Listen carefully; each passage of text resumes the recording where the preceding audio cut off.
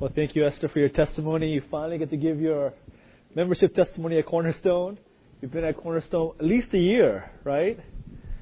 So we're really behind in our members' interviews. Well, praise God for God's work in your life, for just the centrality of God's Word in your salvation, how the Word of God pierced your heart. It wasn't through some experience or emotion or some extra biblical thing that caused you to open your heart to the Lord. It was the Word that was the Scriptures, Word that was preached, and may God's Word continue to be held high in your life, and may you honor it through your obedience. Well, praise God. Well, good morning, everyone.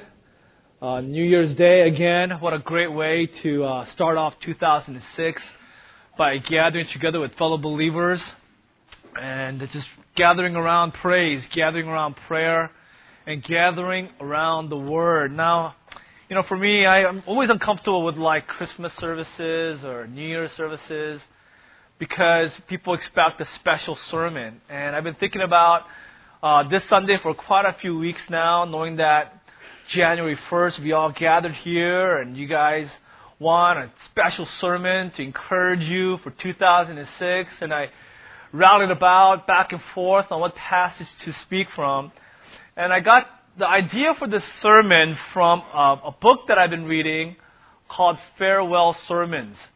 For my birthday, I got this much coveted book. I've been eyeing this book for a while now. And I got this book. It's a collection of sermons preached by Puritan pastors who are getting kicked out of the churches in England. Queen Mary converted to Catholicism. She forbade preaching of the Protestant gospel. So all these non-conformist pastors lost their license to preach in their churches. So each one of them had one last opportunity to address their congregation and proclaim God's truth. So it's a choice book. I mean, these sermons are truths that are being just bled by the pastors, godly men behind the pulpit. So the kind of book that I'm reading very slowly, very carefully. I'm not rushing through it at all. I'm reading chapter maybe every other day just to kind of let it soak into my soul. Well, Thomas Manton, a godly Puritan pastor, gave his last sermon and was based on Hebrews 12, 1, 2, and 3. And I was so encouraged, so moved. I put a little bookmark on my mind and told myself on January 1st, I want to preach from Hebrews 12, 1, 2, and 3. And that is how we find ourselves in this passage this morning. Now, to start us off, all throughout America, there are places devoted to men and women who have excelled at a certain sport or excelled in certain pursuit in life. These are places, museums, buildings, halls dedicated to human accomplishments, human achievements. And these sites attract millions of visitors each year. I mean, men, women, boys and girls go to see pictures, life-size replicas, memorabilia of these athletes, entertainers. Many of you know these sites, and I want to just ask you, interactive time, do a little quiz. Maybe some of you should know where they're located. The National Baseball Hall of Fame is located at, very good, Cooperstown. What state? Minus half points right there. Cooperstown, no, wrong, close. East Coast? New York. Cooperstown, New York. So if you were to ever visit Cooperstown, New York, the Baseball Hall of Fame, you will see the actual face mask worn by Carlton Fisk on August 19, 1988, when he played his 1800th 7th game as a catcher, breaking the previous American League record held by Rick Porrell. I don't know. But you will see that mask if you go there. You'll see the actual uniforms worn by Ruth, Aaron, and Koufax. You'll see the baseball signed by the 1957 World Series umpiring crew. This baseball is not signed by the players, but signed by the umpires, and that is in the Baseball Hall of Fame. Well, more importantly, you will find the records of all the accomplishments of all these Hall of Famers. You'll find statistic after statistic of why these men deserve to be in the Hall of Fame. RBI, right? Runs batted in for the sisters, right? ERA, earned run average. Number of championships, number of gold gloves, number of MVPs and so forth. And all these are the reasons why Dave entered the Hall of Fame. Another Hall of Fame is the Pro Football Hall of Fame, and that is located in... Wow, pretty good, Jason, right? Too much ESPN.com reading over there, right? Canton, Ohio, and there you'll find, all those memorabilia about football and jerseys and, again, you will find all the statistics on the number of wins, championships, yards gained, touchdowns, tackles, interceptions, and all these stats tell the world why this man belongs in this Hall of Fame. Last one is, to show that it's just about sports, is the Rock and Roll Hall of Fame. That is located in Cleveland, Ohio. Kirk Bulis. Very good. Was it Kirk? Okay. Oh, Danny. Two for three. So you'll find records sold, number of top 10 hits, and why they belong in the Hall of Fame. There's one more Hall of Fame. You guys know where I'm going with this, right? There's one more. It's the most important one. It's the only one that is truly eternal. It will never be destroyed. These stats will abide forever. And it's not in a city, it's not on earth, but it's in the Bible. A Hall of Fame in the Bible. And you will find it not in chapter 12, but in chapter 11 of the book of Hebrews. Chapter 11 is the Hall of Fame of faith runners. Hall of Fame of faith runners.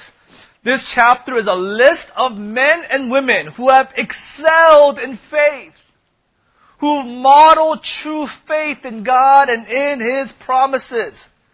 Now these names are familiar to all of us. Abel, Enoch, Noah, Abraham, Sarah, Moses, Rahab, and many others. These are faithful believers who embodied verse 1. Having hope in things unseen, conviction in things desired for. They embodied genuine faith. They had assurance of things hoped for, convictions of things not yet seen. They lived their lives according to things that was not visibly seen by them. Verse 2 says, there are people of old who obeyed God because of their faith in God and in His promises. In chapter 12, verse 1, the writer refers to them as a cloud of witnesses. A cloud of witnesses. The phrase, a cloud of witnesses, means there are so many beyond just this list. There are too many to count. This is just a representative of the cloud of witnesses. There's so many that they seem to be a cloud. They loom large in this Hall of Fame of faith. Now, the requirements to qualify for this Hall of Fame, the requirements are different than baseball, football, basketball, or rock and roll. It's not about how far you hit the ball, how many shots you made, how many records you've sold. Here are the 5 requirements that these men and women have met that grant them entrance into this Hall of Fame of faith. These are 5 traits that are common in all believers that are included in chapter 11. The first requirement that they met, first trait that is common, is that they all believed in God and God's promises. Each of them, they all believed in God. They all believed in God's promises. You will see this formula throughout chapter 11, the words by faith. Verse 4, by faith Abel. Verse 5, by faith Enoch. Verse 7, by faith Noah. That formula, by faith, is found only 29 times in all the epistles. Romans, all the way to Jude, by faith is found 29 times. In chapter 11, it's found 23 times. By faith, by faith, by faith. These men and women lived by faith. The central description that marks them out, the distinguishing character of their lives, is they lived by faith. By faith, by faith, by faith, they believed and they lived according to faith in God and faith in God's promises. That's the first thing you notice about them. First thing that qualifies them. The second one is that they obeyed God's word, proving that they had genuine faith. They obeyed God's word, proving that they had genuine faith. You go through chapter 11 and you will find that the words by faith is always accompanied by a verb. Always accompanied by a verb. Verse 4, by faith Abel, what did he do? He sacrificed. He offered. It's not Abel by faith, period. Or Abel had faith. He didn't do anything. We just assume he had faith because he was a good guy. No, we know he had faith by what he did. He offered a better sacrifice. Verse 7, by faith, what did Noah do? Noah constructed an ark. There's that verb. Verse 8, by faith, Abraham obeyed. He obeyed God when he was called to go out to a place, not knowing where he was going. Abraham, I want you to leave your family. Leave your friends. Leave that land. Leave your culture. Leave your surroundings. Where am I going to go? Well, I'm not going to tell you, but I want you to go.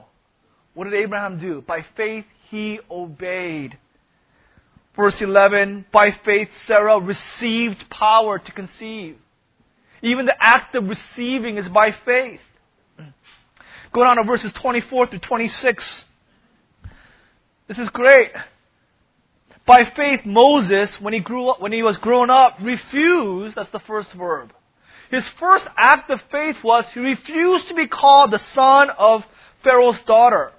Instead, he chose that second verb, rather to be mistreated with the people of God than to enjoy the fleeting pleasures of sin. The third verb, he considered the reproach with Christ as of greater wealth and the treasures of Egypt, for he was looking ahead to the reward.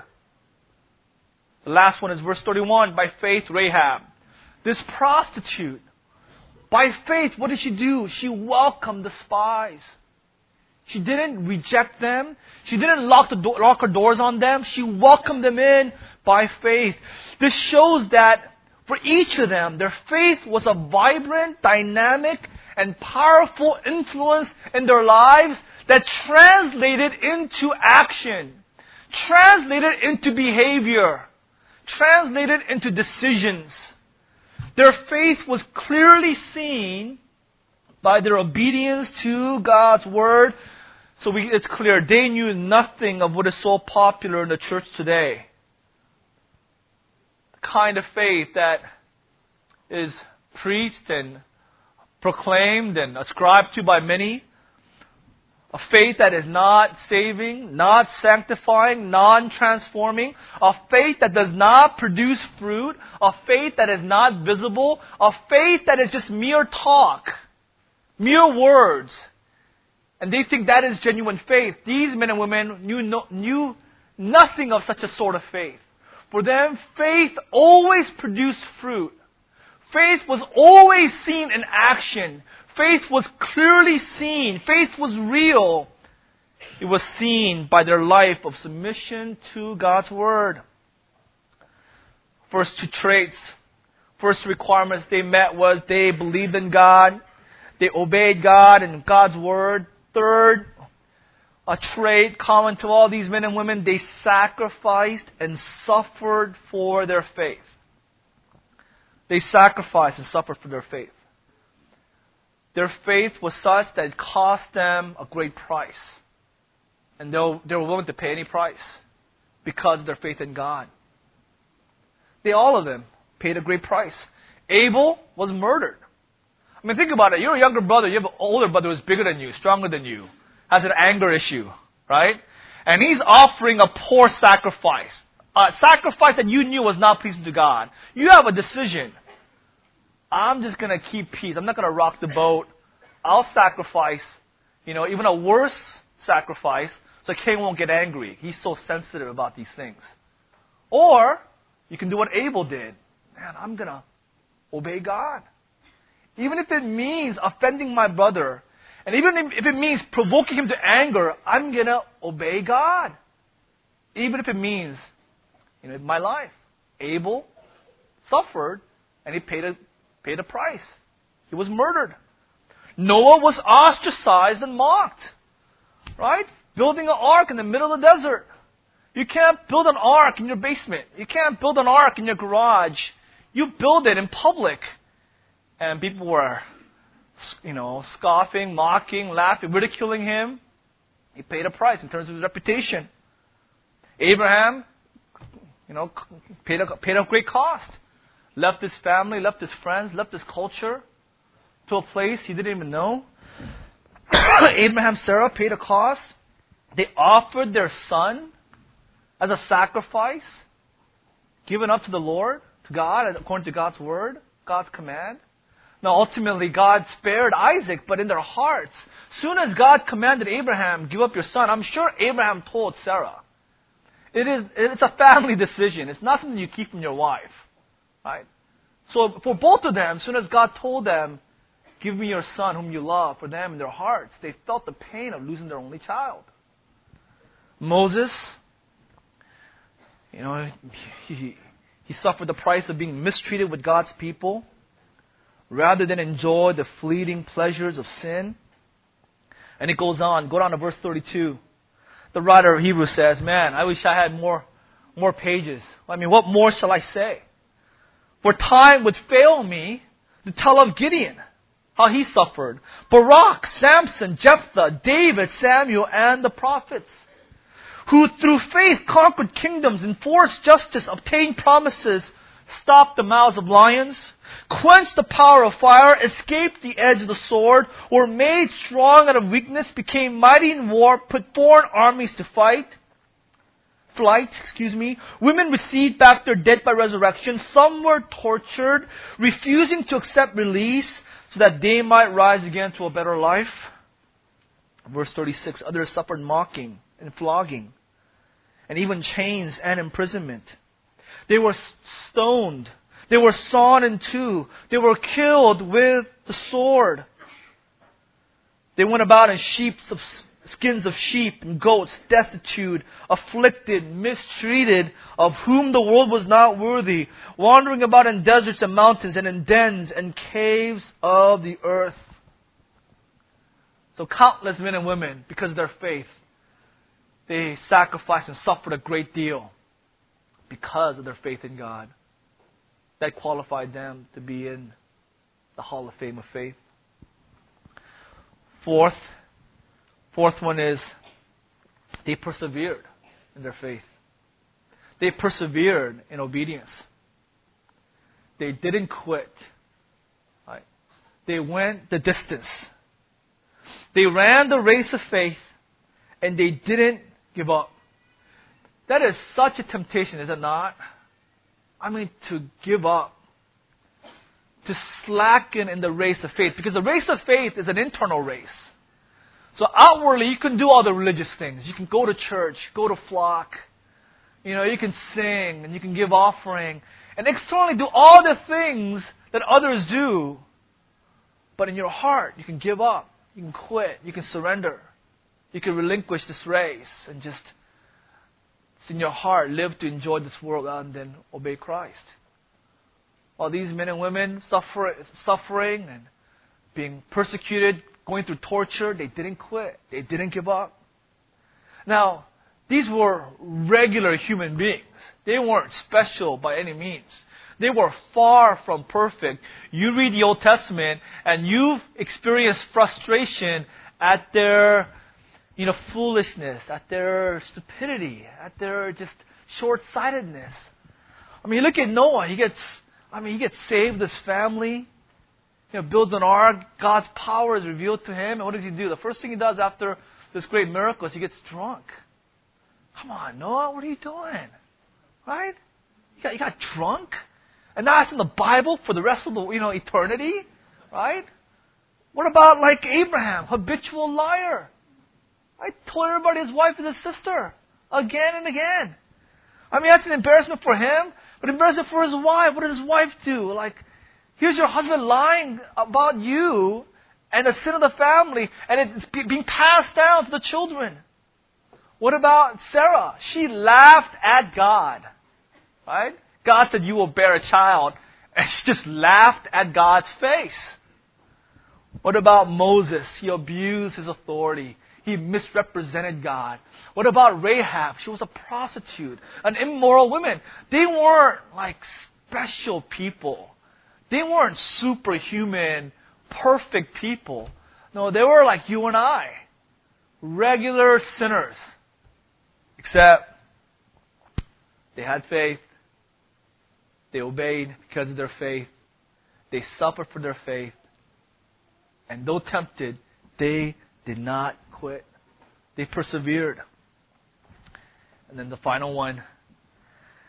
They did not receive their reward on earth. They did not receive the answer to the promises on earth. Right? None of them received the rewards on earth. None of them were considered as success stories. Most of them were cautionary tales of what not to do in life. If they were to write a book, they wouldn't be on the top 10, bestseller list. They wouldn't be on self-help, shelves. There'll be cautionary tales on what not to do in life. We're looking at verses 8 through 10 of Hebrews 11. By faith, Abraham obeyed when he was called to go out to a place that he was to receive as inheritance. He went out not knowing where he was going. He went to live in a land, as in a foreign land, living in tents. Verse 10, he was looking forward to the city that has foundations, whose designer and builder is God. He went to a city that God had called him to, but his faith was not in an earthly city. His faith was not in a reward on earth. His faith was in a city whose designer and builder is God, and that was heaven. Go down to verse 13. These all died in faith, not having received the things promised, but having seen them and greeted them from afar, acknowledging that they were strangers and exiles on the earth. None of them received anything. All of them saw from a distance, saw the sacrifice of Christ, and saw the promise of heaven, and received God's promises in that way, but their reward was not on the earth. Current faith teachers, those who promise a blessing on earth, health, wealth, prosperity, you obey God and God will bless you, on the earth. They need to read the Bible. I mean, it's so clear. Just read Hebrews 11 and 12. Right? Reward for faith is not here on earth. Reward is given in heaven. And the reward is heaven. Right? These 5 distinguishing traits of these men and women grant them entrance into the hall of fame of faith. In 12:1, the writer describes them as witnesses. We are surrounded by a great cloud of witnesses. So we're going down this hall and we're surrounded by hundreds, thousands, tens of thousands of men and women and their faith. And the writer calls them witnesses. And martyrion, where we get the word martyr. They are witnesses giving testimony. Now, what is their testimony? What is their declaration as members of this Hall of Fame of Faith? Their testimony is this, is that faith works. That faith in God saves sinners. That faith in God sanctifies. That faith in God transforms. And the secret is not the amount of faith. The secret is the object of faith. Right? So I talked to a person a while back and said, do you believe in God? Do you believe in Christ? Do you believe in the Bible? Yes, but I struggle to believe. Do you have a mustard seed of faith in God? And he said, I do. I have a mustard seed. Then that's the same amount these men and women had. They had a small faith in a great, powerful, awesome God. And that faith saved them. That faith sanctified them. That faith transformed their lives to live a life worthy of being testimonies to Christ and being entered into the Hall of Fame of faith. Right? Isn't that awesome? Isn't that incredible? Because such witnesses are so rare today in the church. In the world today, such witnesses are rare, are they not? I remember when I first became a believer, there were so many who were older than me who told me, yeah, I've done that before. Yeah, James, I prayed that prayer. I went to retreats and, I try to believe in God and Christ and try to live, in a life of obedience. It doesn't work. Right? It doesn't last. Right? James, once you go to college, it's over, man. Once you're on your own without your parents, your Christian life you'll see. It's just because of your surroundings. Then once I'm in college, the collegians told me, it works now, but once you go out in the real world, you get a real job, and you have to make ends meet, forget it. Faith doesn't work in the real world. Or others tell you, well, wait till you get married. Or wait till you have children. It's not realistic. Faith works in the Bible, but not in the real world. They tell you, all men lose heart. Everyone loses faith. It's part of growing up. It's great in youth ministry. It's great in college ministry. Maybe it's great on Sunday mornings, but not in the real world. It can't be done. And you see people like that, in the church or among Christian fellowships, men and women who've kind of given up. They're not running the race anymore. They're not fighting. They have that kind of glazed look in their eyes. Certainly I talk about that. What happened to that guy? He used to have, fire in his eyes. He used to be passionate for Christ. Man, he used to believe. He used to be a man of conviction and commitment. What happened? He lost faith. Right? They've given up. They've quit. They've surrendered to the demands and pressures of life. And we're surrounded by such examples. It is in this context the men of Hebrews 11 stand out. Men and women of Hebrews 11 stand out. These men and women raise their voice and they say, they declare, they shout out, we did it. We did it. It can be done. It is a possibility. They surround us and their lives are an encouragement to us because they lived by faith and they obeyed God. They paid a great price, but they endured and they received their rewards not on earth but in heaven. They rose above their circumstances and they carved out a life for themselves, giving glory and honor to God. They didn't allow life to dictate to them how to live their lives. No, they dictated to their lives how they will live. And that was dictated by their faith. Their faith determined the course of their lives. The idea is not, we're in LA Coliseum, we're running a race and there are spectators watching us. No, the idea is we're in this hall and we're walking down this hall and we see writings on the wall of men and women who lived valiantly, lived biblically, and lived by faith. And that encourages us. Right? Their successful example, them having done it, them having lived it, encourages us and it inspires us to say, hey, I can do it too. Right? I can do it too. It is the same God. God of Noah, God of Abraham, God of Moses is my God. God of yesterday is the God of today and is God of tomorrow. God has not weakened. He has not lost interest in His people. He has not lessened His love or care for us. I can run just as well as these men and women have because God is the same. That's the argument of the writer of Hebrews in 12:1.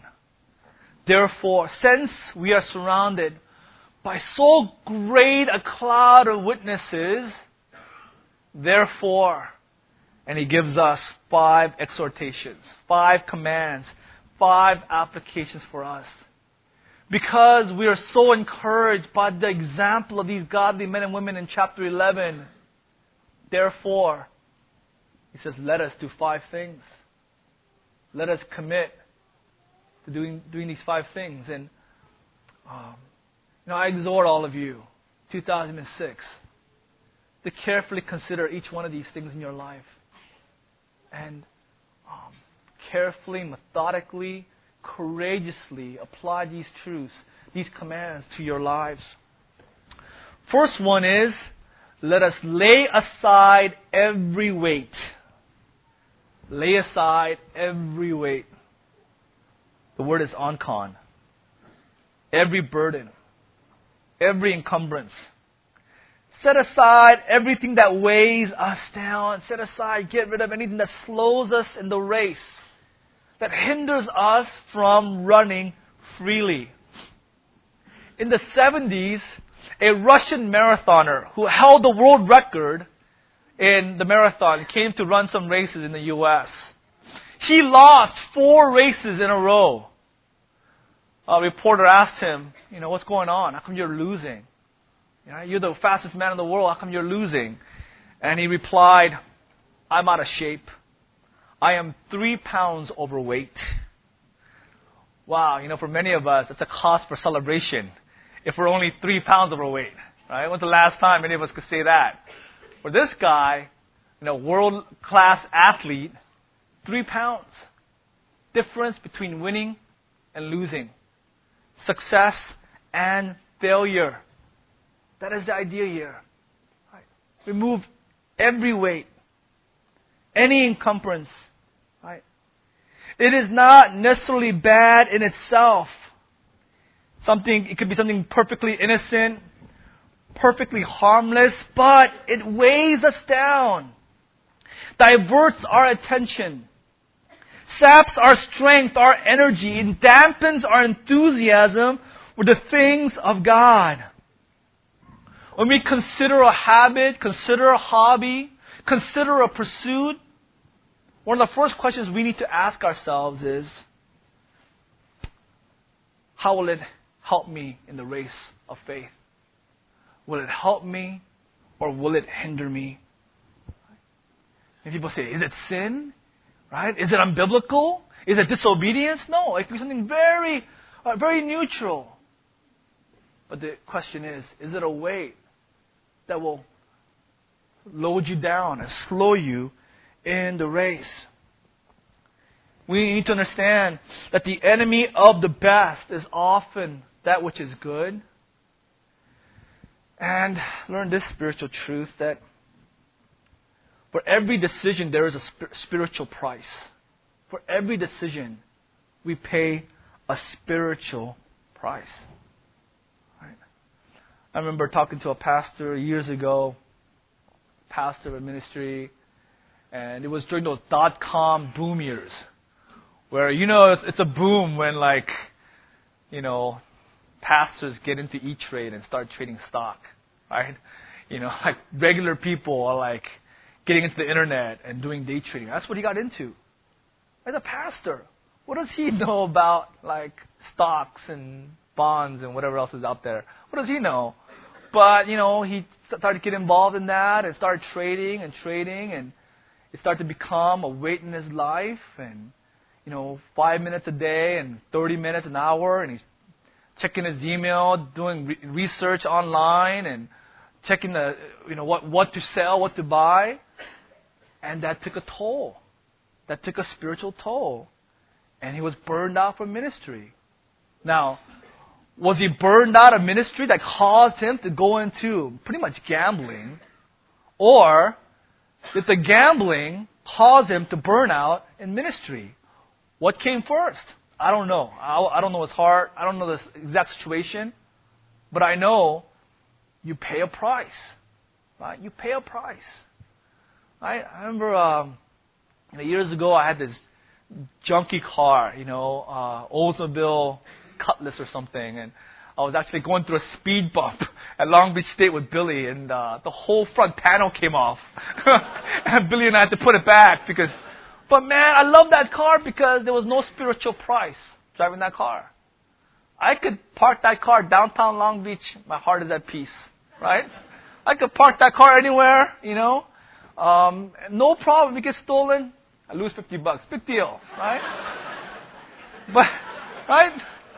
You guys know what I'm talking about. If you buy a nice, expensive car, right? Not that you shouldn't. I mean, I'm not saying that at all. Please, go ahead. You can afford it, go ahead and buy it. But you understand the insurance, the care, and you park it, and there's a car, that's not a good car, and close to the lines. If you park it, you're worried about it. He opens the door and scratches your car, and that little chip on your paint costs you $500 to fix, and so on and so on. There is a spiritual price you pay. Right? In terms of hobbies as well. I mean, human beings are notorious for how easily we become addicted to things. Did you notice that? It's easier to become addicted to anything. Like, one of the reasons I try not to play golf is because, man, you guys know how competitive I am. And once I get into it, I don't know where I'll stop. I'll probably stop. Wait, maybe Bob stops me. Gee, that's too much. You're playing like 4 times a week, right? Like, I rail against video games because, man, I'm a boy at heart. I know if my church people bought me Xbox 360, right? Man, I could sit there. I haven't done it. I won't do it, but I could. I mean, trust me, I could. Play there all day and night, right? I know I could watch basketball, right? I mean, forever. Literally forever, right? All these things are potentials for me to get addicted and ensnare me and weigh me down. Do you understand just how things can entangle you and entrap you and slow you down in the race? Right? Even hobbies and games, relationships, music, internet. I mean, useless information. I mean, the world creates weight. The world creates burdens for us, weights for us, distractions for us. That is their business. Well, the writer of Hebrews says, lay aside every weight that hinders you. Right? Our question is, at what cost? Right? I'm not proposing, a monkish lifestyle without any hobbies, recreation. God knows. As long as we're doing it for the glory of God, we can enjoy sport, enjoy things created, enjoy food. If you know me, you know I enjoy these things, right? But I'm saying you need to know what price you're paying. The writer, if it's a weight, if it's hindering you, throw it away. Let us lay aside every weight. And then secondly, lay aside the sin which clings so closely. The sin. Now the sin here is singular. There is a besetting sin. There is the sin that entangles all of us. It's like we wouldn't run a 100-yard dash with a long dress, or I don't know, with our shoelaces untied, or we wouldn't run holding a guitar or something, right? Because that would entangle us and would trip. There's an idea there's a sin that entangles us, stumbling us in the race. And it's singular. It's not a sin where we all have different sins. Some people it's laziness, some people it's gluttony, some people it's worry, some people it's impurity. You got to find out what sin entangles you and get rid of that. The idea is there is the sin that entangles all of us. We need to lay that aside. And what is that sin? I believe in the context of chapter 11 and 12, the sin is a sin of unbelief. The sin of unbelief. The core sin that gives rise to all other sins. Right? We lust after. We're impure because we don't believe God satisfies all our needs. Right? We crave for material things because we don't believe we're complete in Christ. Right? We're envious. We're jealous. We're proud because we don't believe in God. The core sin is a sin of unbelief that gives rise to all these acts of sin, the fruits of sin. Our job is not to cut the fruits off, bad fruit. Our job is to go to the heart, go to the core, go to the root, which is the sin of unbelief. Turn to Hebrews chapter 3, verse 12. The writer of Hebrews describes it twice in this short passage. Hebrews chapter 3:12. Take care, brothers, lest there be any of you an evil, unbelieving heart. Apistos. A heart that does not believe. And he calls it evil. And what is this unbelieving heart that is evil? What does that cause you to do? It doesn't slow you down in the race. These neutral things in the world, it slows us down, but it doesn't stop us from following Christ. An unbelieving heart leads you to fall away from the living God. The seriousness is notched up several degrees here. The consequences, the gravity of this is far greater than some weight. This unbelieving heart will lead you away from God. Leads us to fall away from God. This sin stumbles us in the race. Verse 13, but exhort one another every day, as long as it is called today, that none of you may be hardened by the deceitfulness of this sin. This sin is deceitful. Because it's under the radar. It's hidden by other sins. So instead of seeing the sin as the sin of unbelief, we think, I gotta stop being jealous. I gotta stop my, impure heart, impure thoughts. I gotta, quit being angry, quit being malicious. I gotta cut these things out. And your whole life you're living as someone who lives by works. False religion. It's all works. And all along, the evil, unbelieving heart remains the same. Christianity is about faith. It's not about obeying the law, but it's obeying the law because we believe. The core sin is a sin of unbelief. That's the cancer. And therefore it is deceitful. Verse 15, if you hear His voice, do not harden your hearts as in the rebellion.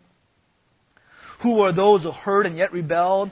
Was it not all those who left Egypt led by Moses? Everyone saw the miracle of God. Everyone passed through the Red Sea, right, on dry ground. Yet some of them saw and believed. Many saw, but did not believe. Going on to verse 19. So we see that they were unable to enter because of unbelief. The sin of unbelief. That is a question to ask when we see sin in our lives. I have to lay aside my heart that is not believing in God right now. I am anxious. I am full of worry. I am full of just discontentment, full of all these things. The issue is not my job. The issue is not that my family, or the issue is not my friends. The issue is not that person. The issue is I'm not believing in God right now. I'm not believing in God's sovereignty. I'm not believing in God's goodness. I'm not believing in that God is just, God is true. I must lay aside this sin, because if I don't lay aside, it's going to entangle me and lead me astray, lead me away from God. Right. So let us lay aside every weight, lay aside the sin.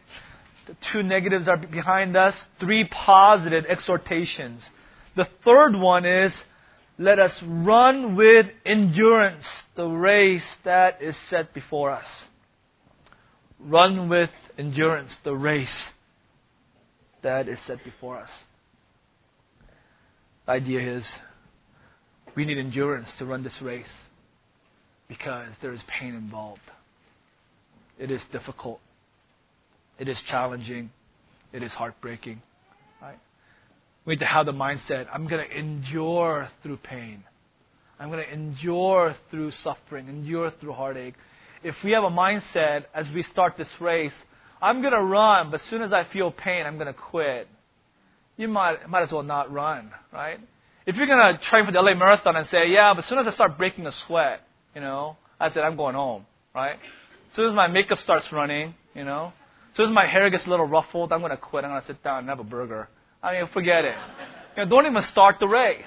The mentality is, I'm going to run and I'm going to develop endurance because I'm going to need it because it's difficult. It's challenging. It's humiliating. Right? It's going to require courage on my part, a heart of perseverance. I did some research for today's sermon and looked up Steve Prefontaine. You guys know who he is? Arguably one of the greatest mid-level or long-distance runner America has ever produced. He held 7 American records at one time by himself. Never been done since. Never been done before or since. Right? He came 4th in 72 Munich Olympics. He was 2nd going to the last turn of the race. He could have coasted in and went and got the silver medal. But his heart was, I entered to win. I didn't enter to go for the gold. He had a decision. Either go for the gold and lose everything, or just take it easy and win the silver. That's Steve Prefontaine. He was 21 years old. Everyone was 3 or 4 years older than him. 21, first Olympics. He went for it all. I mean, he lost. But he said, I'll do it again. Because I'm running to win. I'm not running, right, to protect myself and get a silver or bronze. This is what he said. Quote, a lot of people run to see who is the fastest. I run to see who has the most guts. Who can punish himself into exhausting pace and then at the end punish himself even more. End quote. Man, that's right. Wow, I like that. I wonder if he's a Christian. He should be a Christian. Right? That's what Hebrews 12 is talking about. It's about endurance. It's not about who is quickest. It's not who's the fastest. It's about who has guts to face his fears, right? Face his shortcomings, face his sins, face the challenges of the race of the Christian life, and faces up to them and he endures. He perseveres in this race. It's not about finishing first in the Christian race. It's finishing the race. It's about endurance. It's about going the distance. The church is full of these, here today, gone tomorrow, short spurt Christians. But God is interested in those who will go the distance. Who want to stay here, be in the race today, tomorrow, next week, next year, 10 years, 50 years, to the end. Let us run with perseverance. 2 more. We are laying aside every weight, laying aside the sin, running with endurance. The 4th one, fixing our eyes, looking at Jesus, fixing our eyes on Jesus. So as the runners out there, you guys understand, where you look is extremely important. Nothing will throw off your stride or slow you down than like looking at your feet or looking at other runners or looking at the stands, the crowd in the stands. The Christian race is very much like this. Right? We need to have our vision clear, have our eyes fixed on the right person. It's easy for us in the Christian race to have our eyes fixed on wrong people. Let me give you 3 categories of people that we're prone to be fixated upon and how that hinders us in the race. The first person we shouldn't fix our eyes upon is ourselves. It's ourselves. Let's stay up and think about our weaknesses, our inadequacies, our limitations, our failings, shortcomings, difficulties. Right? What we don't have, what gifts, what intelligence, things that we don't have, right? What challenges that are unique to us. Right? And I think that our situation is so unique and that we become immersed in selfish self-pity. Self-centered self-pity. Right? So having a pity party for yourself and you're just focused on yourself. At that point, you're not living by faith. You're not running the race of faith. You're not running the race marked out for you. You're running a completely different race, not a race of faith. You fix your eyes on yourself, it'll paralyze you from the race. It'll stop you. It'll cause you to choke. Right? It'll cause you to choke. The elders, Bob and I, we talk about this all the time. We paraphrase Donald Rumsfeld, what he said. Some guy asked, how come we don't have, this equipment, that equipment? How come we don't have these lasers that shoot from the satellites and, get all the, whatever, bombs, IEDs off and protect our soldiers or whatever? And he was saying, you go to war with the army you have, not the army you want to have. And I was like, that's great. That's great. We paraphrase that. If we do ministry as men as we are. Not the men we want to be. Man, I wish I was godlier. Man, I wish I was, knew the Bible better. I wish I was so many things. Bob does. I know all of you do. I wish I was, Thomas Manton, John Owen, MacArthur, so on. But I'm not. So what am I going to do? Just focus on how I am not these things, therefore not minister, not preach, not shepherd, or say, it's not about me. I'm going to look at Jesus. Right? My adequacy is not myself, but it's Christ. So you don't want to look at yourselves. Fix your eyes on yourself. Fix your eyes on Christ. Secondly, you don't want to fix your eyes on your leaders. You don't want to run this race to please your leaders, please your pastors, please your elders. Right? A few months ago, I had a dinner meeting with a brother, and he was telling me how he struggled for so many years, and he realized one of the core reasons why he struggled in his Christian faith. And he said, all this time, James, I've been trying to please you. Right? Man, I almost busted out laughing. I was like, control yourself, James, because I was thinking, you haven't done a very good job of it, brother. Right? If you're going to please me, do a good job. But he didn't do a good job. Well, okay job. He's doing better now. But that's a pressure for all of us, right? When I'm expositors, I'm sitting there with John MacArthur, I want to please him. And I'm sure for you guys, you want to please the elders, please your flock shepherd, right? But that's going to hinder you. That's going to stumble you in the race, right? You might say, well, Pastor James, you don't understand what that's like, that pressure, the constraining pressure to please other people. And trust me, if anyone understands that in ministry, it's James Shin. Because who has the most pressure to please people at Cornerstone? It's me. Right? I'm pressured on my preaching, on my shepherding, my personality, my humor, right? How I dress, right? Jokes I tell, the kind of food I eat, because I live in a glass bubble. There's such a temptation for me to please people so that they'll grow in Christ and they'll love the Lord and so on, right? But I fight that fight. I battle that battle and saying I'm not here to have people like me or have people approve of me. I'm here to wash people's feet, and that's how I fight it. I exhort you to have that mentality, right? You're not here to please me or please Bob or please your flock shepherds. You're here to love us, to pray for us, to serve us, right? To fight alongside of us, not to please us. And then the final person you don't want to focus on is other believers. Other believers. Comparing yourself with others. Wrong mindset of competition. Idea of who is getting more attention, who is getting more influence, a better role, better position in ministry. Right? This is clearly seen in John 21, 20 through 23. You don't have to turn to it, I'll just paraphrase it. But this is quite comical. Peter denied the Lord 3 times. In John 21, Christ restores Peter, and Christ tells him, when you were young, you dressed yourself. When you're older, someone else will dress you, indicating his future, how Peter will die because of his faith in Christ. And then Peter's response was, okay, now that you told me what's going to happen to me, what's going to happen to John? He puts his foot in his mouth. What's going to happen to John? And our Lord's response to him is, what is that to you, Peter? Right? What I do with John is of no matter to you. You follow me. Right? It's a temptation for us to be focused on other believers as if we're competing against each other. No. The writer of Hebrews says, fix your eyes on Christ. Right? He gives us 4 descriptions. We'll go by them pretty quickly. He's the founder of our faith. He's the author of our faith.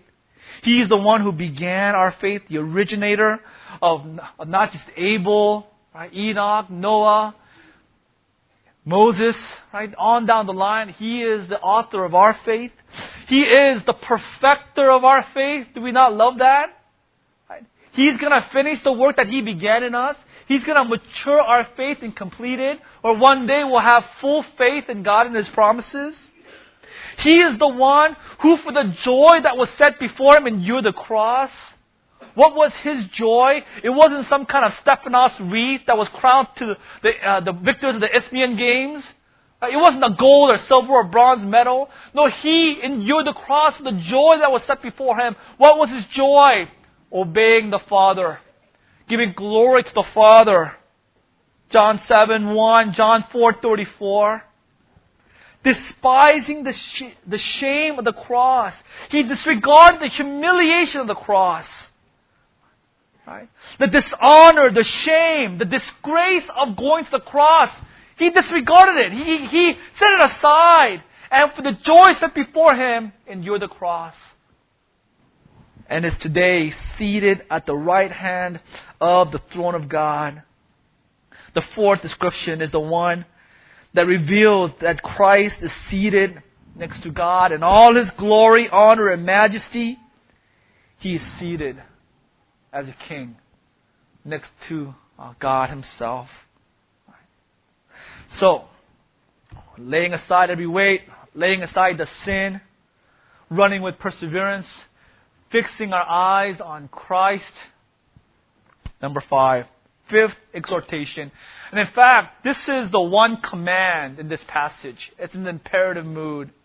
Consider Him. It's an order, a command to all of us. To consider Christ who endured from sinners such hostility against Himself, so that you may not grow weary or faint-hearted. Read a story this week that perfectly illustrates the point that the author is making here in verse 3. In fact, the credit goes to Mr. Tom Furco. He read this article, thought of me. He clipped it out for me to read. And it's a powerful story that illustrates verse 3. It's about a man named Tibor Rubin, a Jewish man originally from Hungary. He was recently awarded the nation's highest medal of valor in combat by President Bush.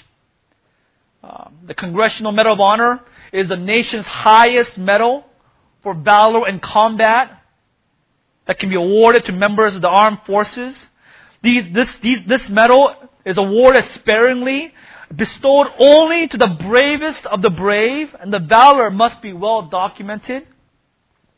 It was given this past year because his superior officer was anti-Semitic. So though he proved himself in 1950, it took 55 years, but he finally got the award a few months ago. He has an interesting story. He, as a teenager, survived 14 months in the Mauthausen death camp in Austria, where 150,000 Jews were murdered. His mother and sister both died in the gas chambers in Auschwitz. He was 16 when he was rescued by U.S. soldiers, and he told himself if he ever got to the U.S., he would join the U.S. Army to pay this country back for rescuing him.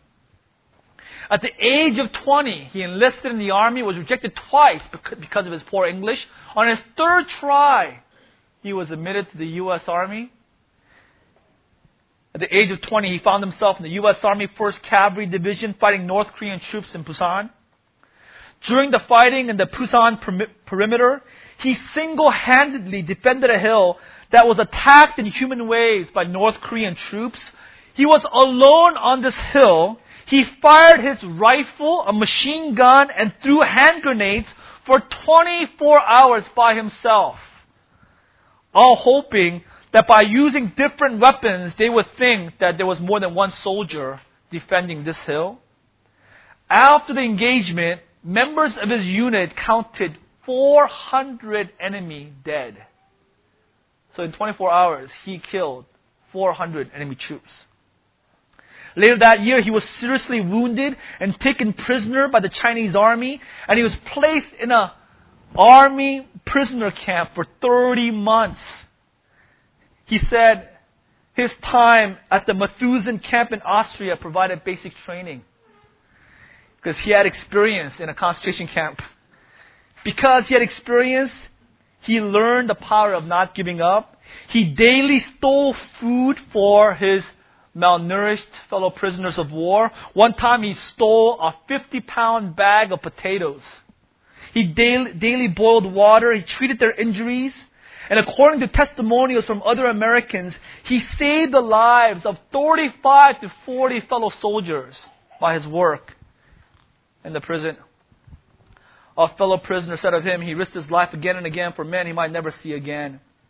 Now, Furco gave me this article. I did some research on the internet and found this interview that this reporter did with him. And one question this reporter asked him was this: who is your hero? Who inspires you? Who inspired you to do what you did? And he said this: my little sister was in Auschwitz and taken into the gas chamber, and my mother went along. She didn't have to. Only little children were forced to go into the gas chamber. She didn't have to, but she couldn't allow the little one to go into the gas chamber by herself. My mom went with her. I think about what my mom did, and that inspires me. Wow, I read the perfect illustration for verse 3. Right? Here is this mom, daughter's going to concentration camp. She doesn't need to, but she goes along. Right? To be at her side, to die together. That's what Christ did. Christ voluntarily went to the cross. He endured hostility against himself by sinful men, though he didn't need to. Why? Why did he go to the cross? Because his death saved us. Right? His death forgave us of our sins, not his suffering. He didn't suffer to save us. His suffering, his sacrifice, his torture had no power to deliver us from sin. But verse 3 tells us he suffered, experienced hostility, so that you and I might not grow weary or faint-hearted. Do you see that? He suffered so that he might be an example to us in our suffering, in our difficulties, in our hours of trial. We can look to Christ and see what he did and how he went to the cross. That inspires us not to give up. So for us, our hero is not Abel. It's not Enoch. Our hero is not Noah or Abraham or Moses. They don't want that accolade. They don't want that attention. Christians, our hero is Jesus Christ. We consider him who endured from sinners such hostility against himself. Why? So that you and I, in our race of faith, will not grow weary or faint-hearted. Well, 2006, let us together consider these 5 things. What is slowing you down? What weight is slowing you down? Sin of unbelief. Will you trust God this year? Will you trust God this year for your future, for your family, for your work? How about for your finances? Will you trust God? Will you stop trusting in yourself for your children and trust in God? How about for ministry? How about for church? How about for relationships? How about all your personal struggles? Will you trust in God this year? Lay aside the sin that potentially will lead you astray from God? Will you run with perseverance this year? Will you look to Jesus, taking your eyes off yourself, off your leaders, off others? Will you look to Jesus and the hours of trial and temptation? May we consider him who endured the cross so that we might persevere in the race. Let's pray.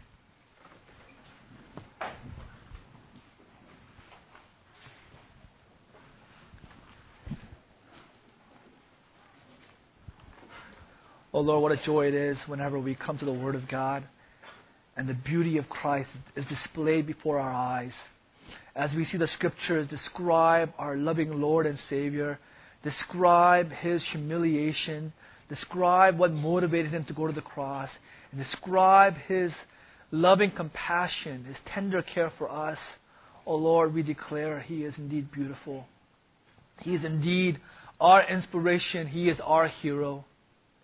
Oh Lord, may we be moved by the truth of Christ and moved to lay aside every weight, lay aside the sin of unbelief, lay aside our desire to quit.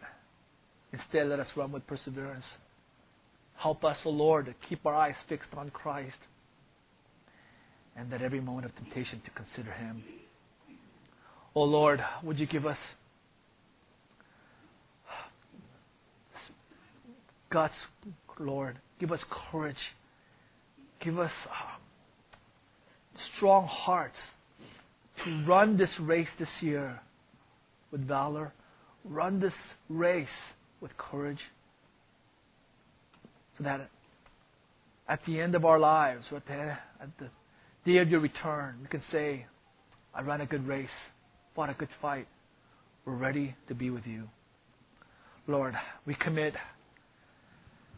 the next 51 Sundays, next 364 days onto you. Lord, may you grant grace to us, to our church, and to each one of us. In Jesus' name, amen.